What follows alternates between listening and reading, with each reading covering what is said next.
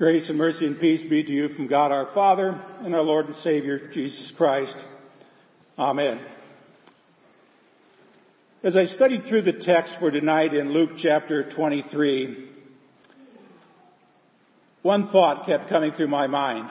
It was this, that what was done to Jesus the evening of Maundy Thursday and culminating on that hill called Golgotha was absolutely unforgivable. I mean, when you crucify the Son of God, you have done something that can only be called unforgivable. And yet, Jesus' very first words from the cross are what? Father, forgive them, for they know not what they do. And still, that was the unforgivable sin. I mean, Jesus still says, Father, forgive them. That's amazing. That leads me to a question that's got great relevance, and a question that's not just theological or historical, but the question is this: how do you forgive someone who has done something to you that is so terrible, so horrible, that it defies any attempt at human forgiveness? Now, maybe some of you have had something done to you like that in your life, something so horrible, so traumatic that you wonder, how can I possibly forgive somebody? That's unforgivable. Now, as I studied this story over and over, especially as I studied these remarkable words of Jesus, two things came to mind that I hope will help us all understand how to forgive the unforgivable. Here's the first one. I'm going to tell you that it's possible to forgive the unforgivable by remembering that the people who are hurting you do not really know what they're doing. Now look at that again. I have a feeling there's probably a few of you out there today are saying, well, but Pastor, you don't understand. You don't get it. These people who did this to me knew exactly what they were doing, even before they were doing it. They knew they were going to hurt me, and they went ahead and they did it anyway. So, Pastor, what on earth do you mean that they didn't know what they were doing? Well, to answer that question, we need to think about Jesus again. I mean, who was Jesus talking about when he said, for they, you can underline that word they did not know what they were doing. So we need to ask that question, who is they?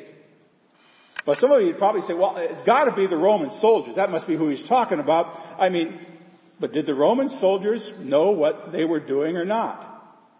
Well, on the one hand, they knew they were crucifying somebody because that was their job, and it was another Friday. They had a few more people to crucify, so they just went out. But they didn't really know probably who this Jesus really was. So if anybody really didn't know what they were doing, and it was maybe the Roman soldiers, just a job for them. Well, maybe you'd say, could it possibly have been Pontius Pilate? It was Pilate's fault. I mean, did Pilate know what he was doing? Well, you think about it, Pilate knew that Jesus was at least called King of the Jews. I mean, that's what he knew. And to be quite honest, what he knew about Jesus scared him to death. I mean, even his wife said, don't have anything to do with this guy, he scares me. And yet he tried to wash his hands and said, I don't want anything to do with this guy. He knew enough to be scared to death, but he did not know the whole story. Well, maybe some of you know the story of the last week. So, well, maybe it was Caiaphas, the high priest Caiaphas. I mean, Caiaphas knew that Jesus was called the Son of God, the Messiah, but what did Caiaphas do? Well, Caiaphas said, I don't want anything to do with this guy. Crucify him, get him out of here. The sooner the better. Remember, there's another guy in that story too, Caiaphas and Annas. What about Annas? Well, Annas didn't know much either. I mean, he didn't want to have anything to do with Jesus. Well, then you might say, well, what about that Judas guy? The Judas guy. I think that's who Jesus was talking about here. I mean, didn't Judas know what he was doing? I mean, he was with Jesus for 3+ years. But friends, if you study the New Testament, if anything is clear from the New Testament, Judas was totally confused as to who Jesus was. He knew Jesus was supposed to be the Messiah, but when he really got down to it, Judas kind of thought that Jesus was going to roll into Jerusalem someday on his big white horse and overthrow the place and declare himself to be king. So Judas was about as baffled as to who Jesus was because it didn't fit his preconception about what the Messiah was going to do. And that's one of the reasons why he betrayed him. Because he was confused and he was disillusioned and he was disappointed at the end. So maybe you're wondering, so are you telling me that these guys you just mentioned are not guilty? No, I'm not. I'm not saying that at all. Judas was guilty. Pilate was guilty. Caiaphas was guilty. Annas was guilty. The Roman soldiers who mocked him and beat him and crucified him, the Jewish leaders, the Pharisees, the scribes, all of those people put him to death, they were guilty. And that mob out there that shouted, crucify him, they were guilty. And what about all those spectators who walked by with their wagging heads, who laughed at Jesus and mocked him? Yes, they were guilty too. And still Jesus says, Father, forgive them because they do not know what they're doing. Maybe you ought to consider the word what. Because that's kind of the key to this very first saying of Jesus from the cross. The key is not the fact that they did not know. The key is what they didn't know. They didn't know what they were doing that was so wrong. I mean, the key is what? They know what they're doing, but they do not know what it really means in the long run. They know what they are doing, but they don't know who it is that they're really doing this to. They kind of know what they're doing, but they don't know what the ultimate ramifications of this are.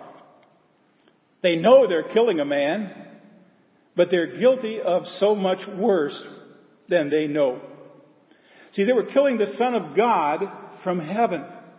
So when Jesus cried out, Father, forgive them, for they know not what they are doing, he was really saying, Father, forgive these people because they need forgiveness way more than they will ever know. Father, forgive them because these folks are in desperate need of forgiveness and they don't even know it. Has anybody ever hurt you? Oh, I've been hurt in my few years in this world. Been hurt pretty deep by a few people. You know, they need forgiveness. Guess what? They need forgiveness. They need forgiveness more than they know. It is true because if they knew what they were doing when they made that malicious telephone call or they wrote that nasty letter, when they said that thing that just tore your heart out and then they just walked away, those people need forgiveness. See, they knew exactly what they were doing when they did it to you, but they didn't know how deep the wound was. They didn't know how terrible it was what you did. The only thing they knew was the surface, and they saw your reaction. They didn't know how deep down it dug in you, and they could never know how deeply they hurt you. Friends, if you've been hurt by somebody, the people who have hurt you, they need your forgiveness. That's the hard message that comes from the cross tonight. They need your forgiveness more than they need anything else in this world. They need it more than they know. And they will probably never ever change until they get it. But I'm going to be honest with you, there are going to be some people that won't change even if you do forgive them. But still the Word of God is pretty clear. You must forgive them, even as the Father has forgiven you. See, that's the deeper meaning of this first word from the cross. You can forgive the unforgivable if you remember that the people who have hurt you so deeply don't at the deepest level know what they've really done to you. See, forgiveness is what they need. And beyond God, you're the only person that can give it to them. So the question is, how do you go about forgiving the so-called unforgivable in your life? Well, I said, first of all, by remembering that people don't really know what they're doing. And here's the second thing. It's possible to forgive the unforgivable by remembering that Jesus did what? Forgave us when we were what? Unforgivable. This is where the words of Jesus become very personal. In fact, it could almost make you squirm on an Ash Wednesday evening hearing this.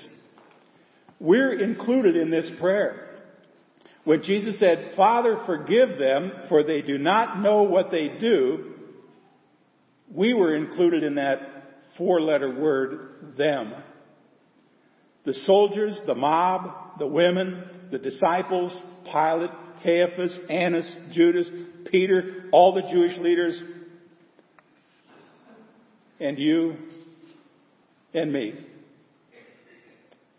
Jesus was praying for you. He's praying for me. But maybe you're thinking again, well, come on, Pastor, you don't understand. I'm not like those people. I'm not like those people back in Jesus' day. I'm different. I'm Lutheran. Yeah, sure. Good luck with that one. I'm not the kind of person who goes around crucifying people, for heaven's sakes. I'd never do anything like that. And to that I would say, oh, yes, you are. And yes, you would. And yes, you have many times. And yes, you will do it again in the rest of your life. You are not as good as you look, and neither am I. If you had been there, you would have been holding the nails. If you had been there, you would have been clapping and cheering. If you had been there, you would have said, crucify, crucify. Stick it to him. Hammer those nails even deeper. See, in the end, friends, you and I are not that much different. We're not that much better. We think we're better than they were. We think we never hurt anybody the way they hurt Jesus. We get angry because we think that we would never do it to another person what they've done to us. But friends, how deluded we are. That's part of our sinful, fallen nature when we think that way. It's our false pride that keeps us from the hard step of forgiving the unforgivable in our life. See, it's not as if we are all good and all these other people are all bad.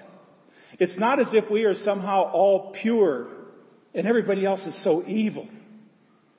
It's not as if our life is all together, we're well wired, and everybody else is just a bunch of fools and idiots. It's not as if we are totally in the right and they're totally in the wrong. I mean, that's not the way the world really works. It's not as if we know all of the answers. It's not as if we are as good or as cool or as righteous as we sometimes think we are, as we plop our little selves, our little pious selves in our pews. Friends, here's the truth. We get mad just like other people do. We lose our temper just like other people do. We write those snide emails and those snarky Facebook posts just like other people do.